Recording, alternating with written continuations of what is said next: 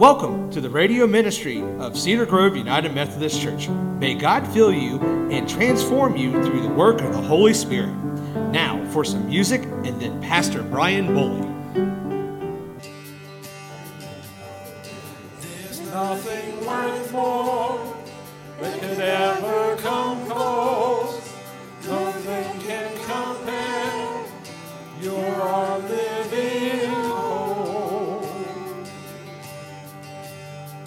Your presence,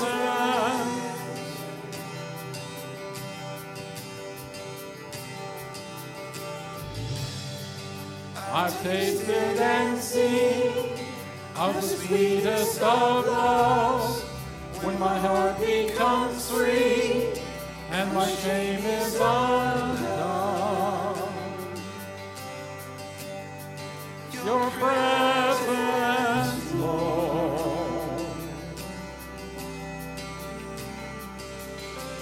Holy Spirit, you are welcome here. Come flood this place and fill the atmosphere. Your glory, God, is what our hearts long for, to be overcome by your presence, Lord.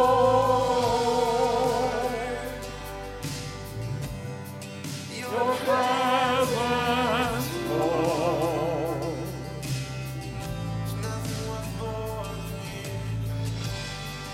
There's nothing worth more that could ever come close. Nothing can compare. You're our living hope. Oh, Jesus, your presence, Lord.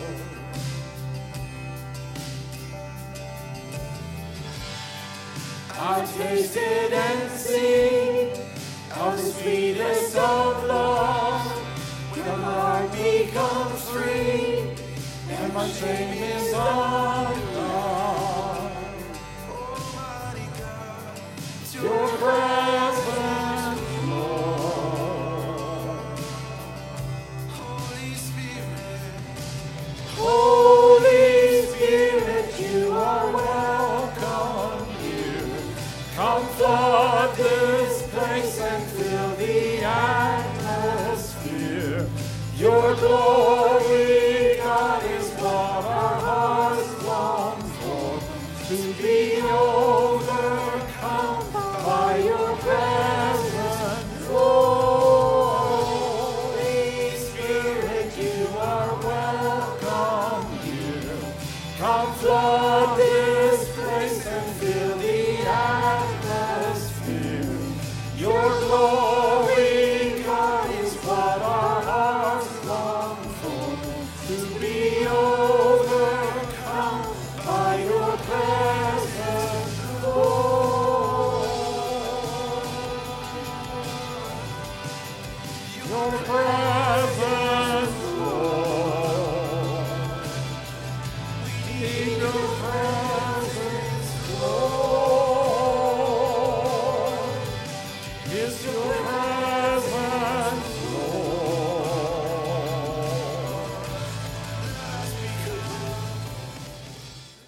Acts 16, 9 through 15, Luke is narrating. During the night, Paul had a vision of a man of Macedonia standing and begging him, "Come over to Macedonia and help us."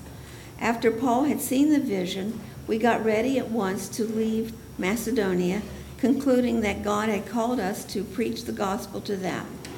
From Troas, we put out to sea and sailed straight for Samothrace, and the next day we went to Neapolis. From there we traveled to Philippi, a Roman colony and the leading city of the district of Macedonia. We stayed there several days. On the Sabbath, we went outside the city gate to the river, where we expected to find a place of prayer.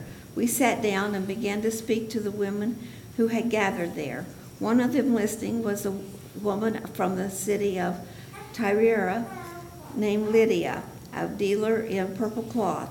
She was a worshiper of God. the Lord opened her heart to respond to Paul's message. When she and the members of her household were baptized, she invited us to her house. "If you consider me a believer in the Lord," she said, "come and stay in my house." And she persuaded us. This is the word of God for the people of God. Thanks be to God. Okay, I'm going to be reading from Revelations 21:10 and 22:1 through 5. The Apostle John is speaking.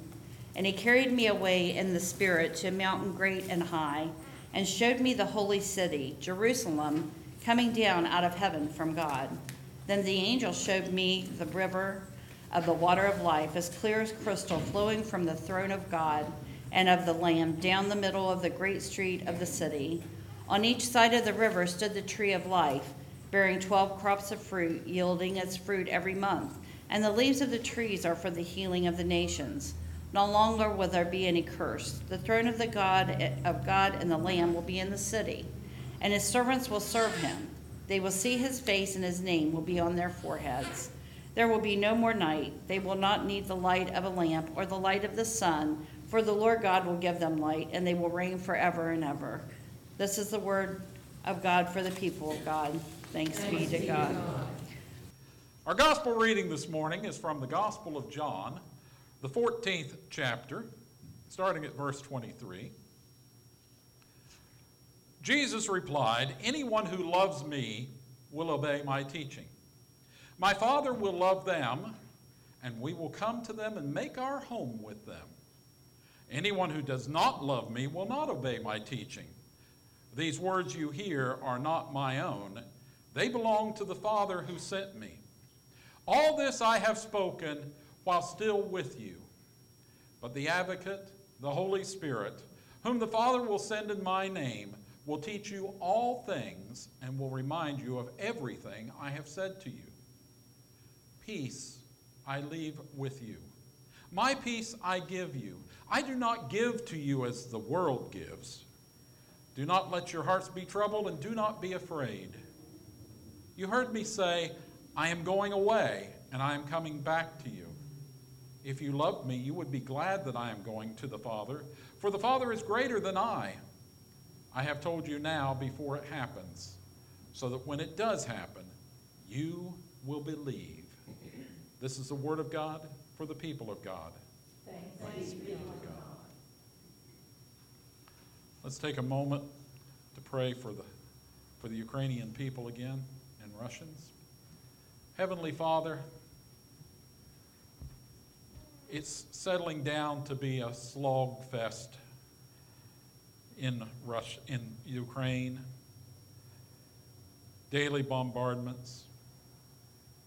There's bombs dropping, homes being destroyed, businesses being demolished. Father, we ask that you use all of this for your glory, that you will step in and that you will guide people to those who can tell them of the goodness of your Son. We ask that you would guide people to people who will love them and take care of them. Father, be with them all and bring peace to that country, to both countries, as soon as possible. This we pray in the name of Jesus. Amen.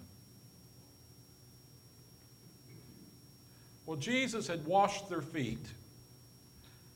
Judas had already left them. And Jesus had told the disciples to love one another. And then Jesus had predicted that Peter would deny even knowing him 3 times before the night was up. While the remaining disciples and Jesus, they were eating the Passover supper in the upper room of a home in Jerusalem, and they were remembering the life of the Jews in Egypt and the escape from Egypt. And then Jesus got serious. He told the disciples that he would be going away shortly. Thomas was confused. He said, "Lord, we don't know where you're going, so how can we know the way?" And Jesus answered that he was the way and the truth and the life, and that no one could come to the Father except through Jesus. That's what Jesus said that night. Well, Philip was also confused, and he was a little bit frustrated. He said, Lord, just show us the Father, and that'll be enough for us. And Jesus said, a bit sadly, don't you know, Philip, that anyone who has seen me has seen the Father? And they talked back and forth for a few minutes. And the other disciple named Judas, there were two Judases. The other Judas said, why are you going to show yourself to us but not to the world? And Jesus said, anyone who loves me will obey my teaching. And my Father will love them, and we'll come to them and make our home with them. But anyone who does not love me will not obey my teaching. And these words you hear, he said, they're not my own, but they belong to the Father who sent me.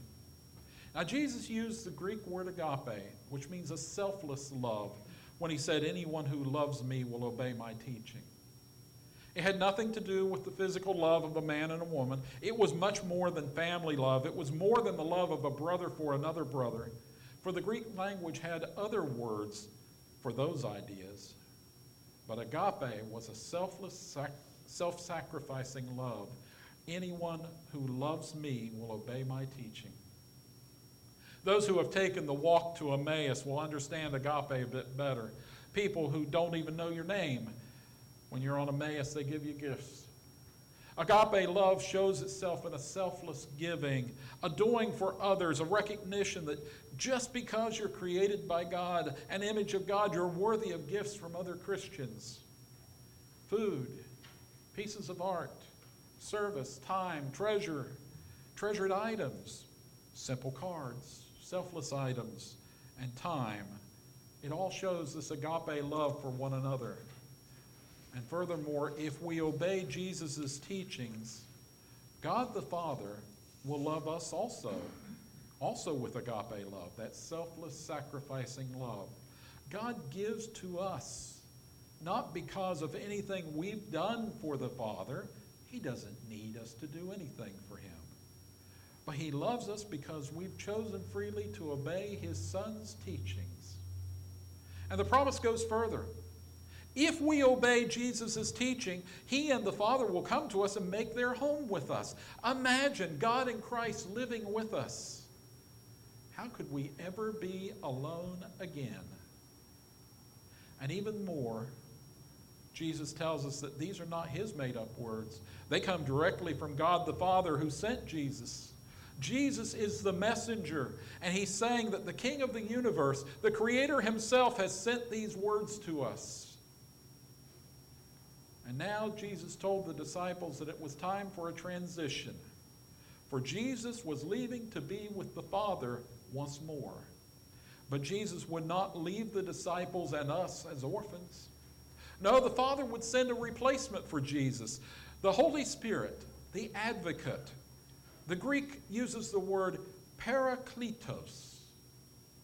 Para, it means beside or for. And kletos, it means walking, as in the cleats on a shoe. So the Parakletos, the Holy Spirit, is the one who walks beside us. And it's in this image of a friend, a counselor, an advocate, who walks beside us that we may perhaps get our best view of what the Holy Spirit is and the purpose of the Spirit. I want you to imagine your wisest friend, the wisest friend ever, who walks beside you every day, all the time. Imagine that your wise friend knows everything about what's happening in your life and the lives of those around you. Imagine that your friend never makes a mistake. The only mistakes in your relationship are the mistakes you make, the times that you ignore your friend's advice, the times you deliberately say, no, I cannot or will not do that, or the times that you say, I hear you, but surely you must be wrong. But yet your friend, who was never wrong, comes back again and again, never leaving you because your friend loves you deeply and only wants what is best for you. This is the Holy Spirit, the Paraclete, the one who walks beside us. Jesus tells us that the Holy Spirit is sent by God the Father. The Spirit will teach us all things, Jesus says. if we listen to that same Spirit. The Spirit will remind us of everything Jesus said. Of course, we first need to know what Jesus said, and we get that by reading the words of Jesus that are found in the 4 gospel books. So what a gift this Holy Spirit is.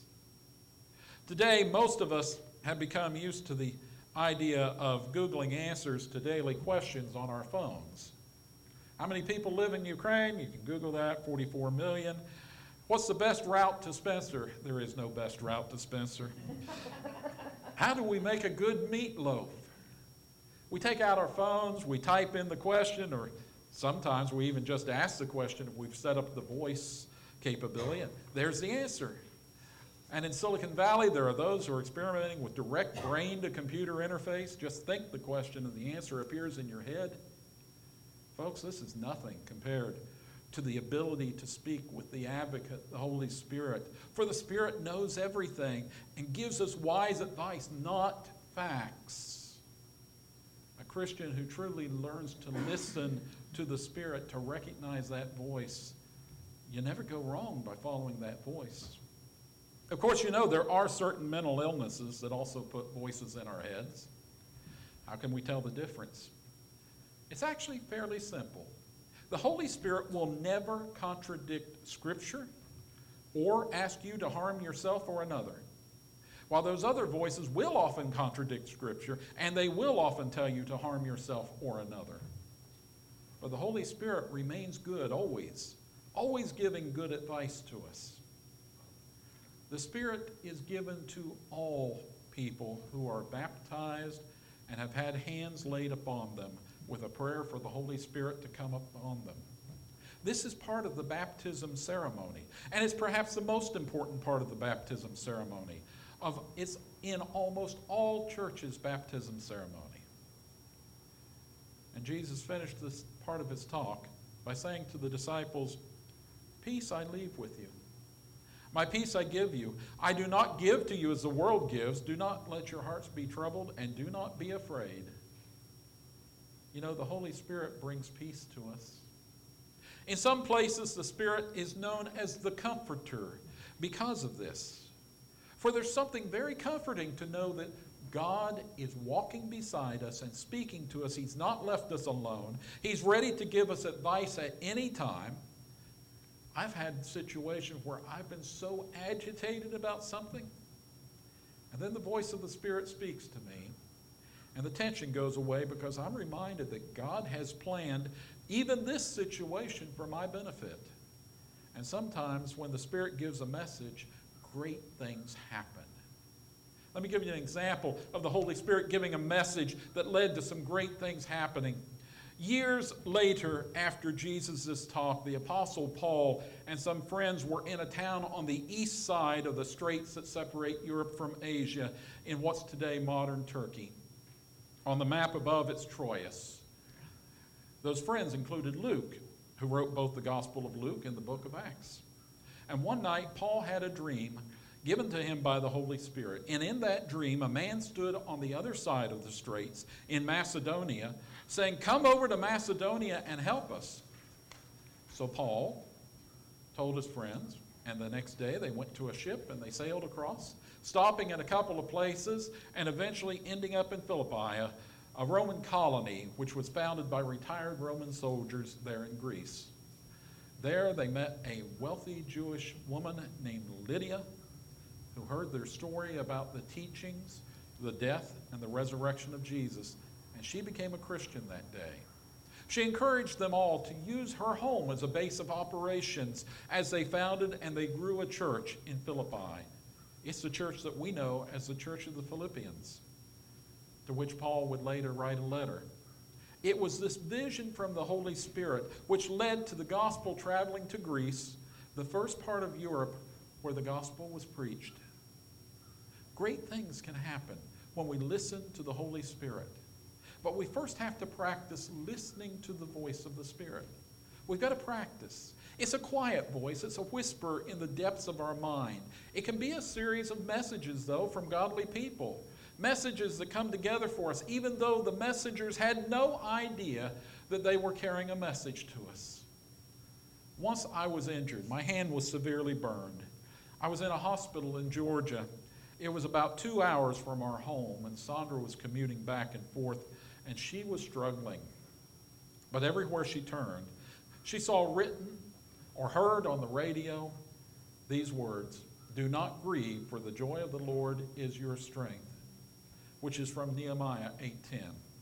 It was on the radio that day. It was on a church sign.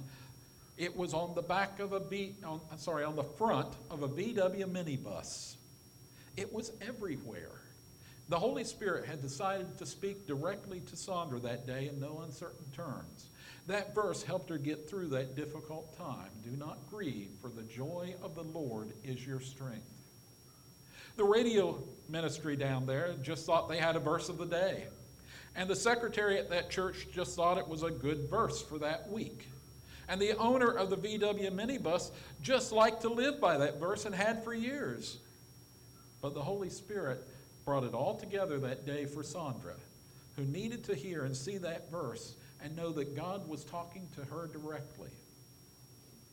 You know, it's considered a core understanding of Christians that each book of the Bible was written by men who carefully listened to the Holy Spirit. 2 Timothy 3:16 tells us that all Scripture is given by inspiration of God and is profitable for doctrine, for reproof, for correction, and for instruction in righteousness. The word inspiration means spirit-breathed. It's spirit-breathed in. The Spirit did not dictate word for word to these folks, but gave them instruction and guidance how to write their parts. Put in the story about Lydia, the Spirit told Luke. And Luke wrote the story in his own style, with the Spirit looking over his shoulder. You know, some people think that the Holy Spirit only shows up and hits the preacher while he's preaching. But you know, here is proof that the Spirit can show up during the writing phase too, because that's where the Spirit spoke to these men who were writing all those books of the Bible. Sometimes, though, the Spirit will speak directly to us, especially if we practice listening to the Spirit every day for years, like the apostles did.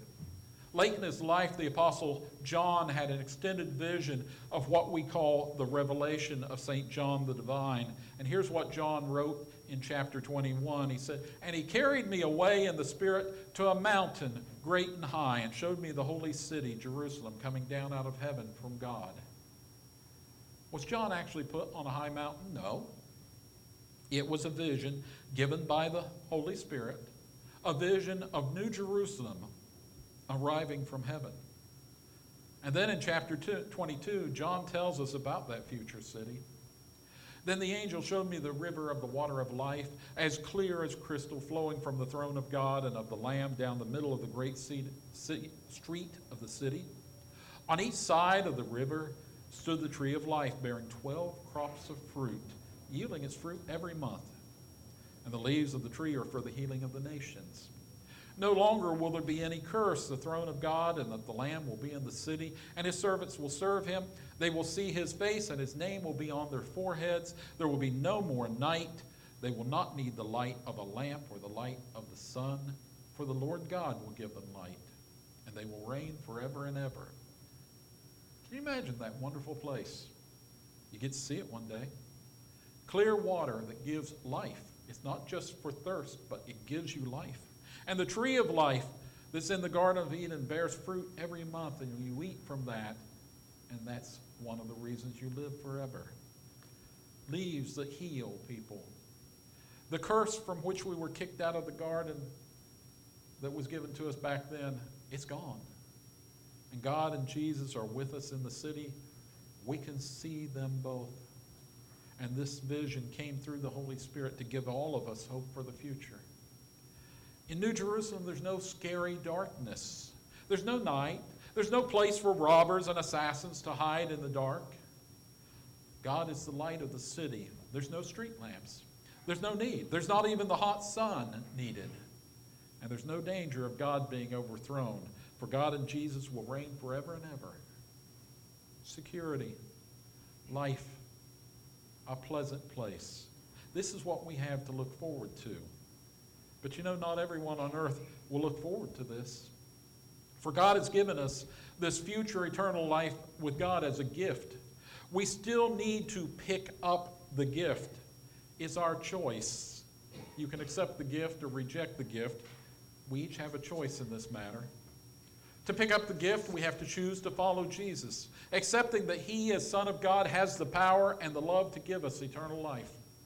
We're to put feet under this choice through baptism, both by water and by the laying on of hands, where we receive the Holy Spirit, who will guide us to follow Jesus. But to follow Jesus, we have to truly commit to following Him.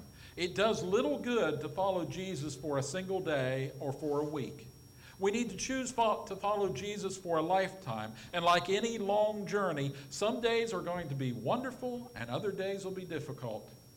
To reach the destination, we have to keep following Jesus every day, even on those days when it's foggy and rainy, when it's difficult to see where Jesus is headed.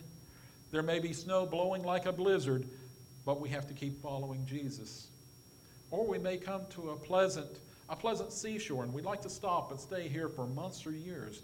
But if Jesus goes on, we need to leave the seashore and get back on the road following Jesus, maybe climbing up and over another mountain.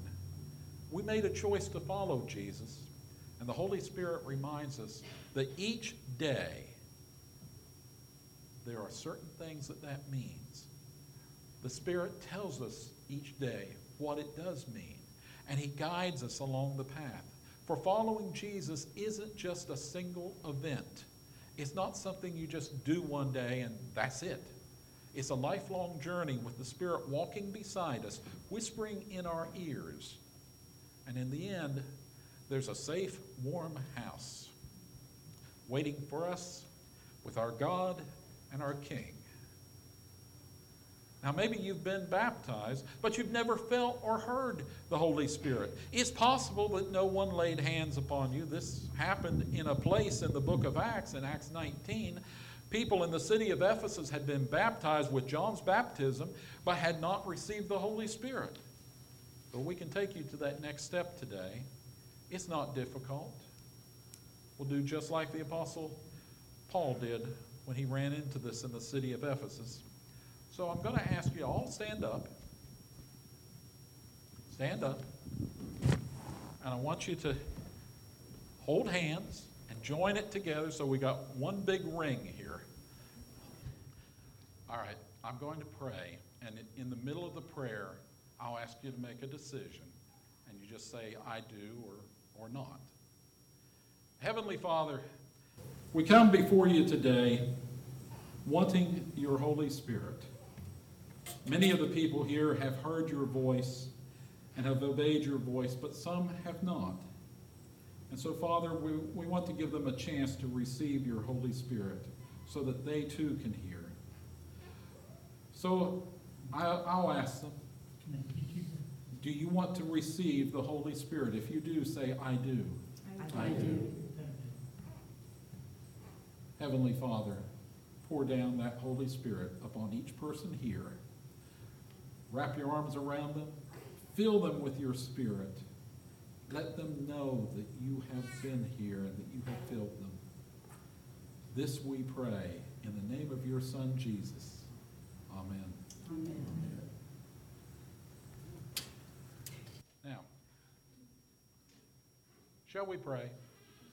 Heavenly Father, be with each person here today. Guide them as they go through their life. Be with them and bless them. Now let's sing a song.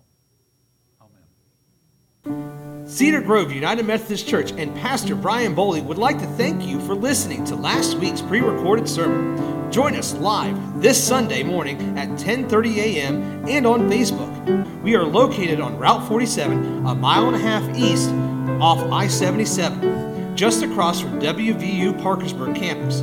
Donations may be mailed to Cedar Grove UMC, 168 Old Turnpike Road, Parkersburg, West Virginia, 26104. Or you can text the word GIVE to 1304-244-1903 or visit our website, cedargroveunitedmethodist.org, and click on the Give tab. This will bring up a form where you can determine how much you would like to give. Thank you, and God bless you in your life.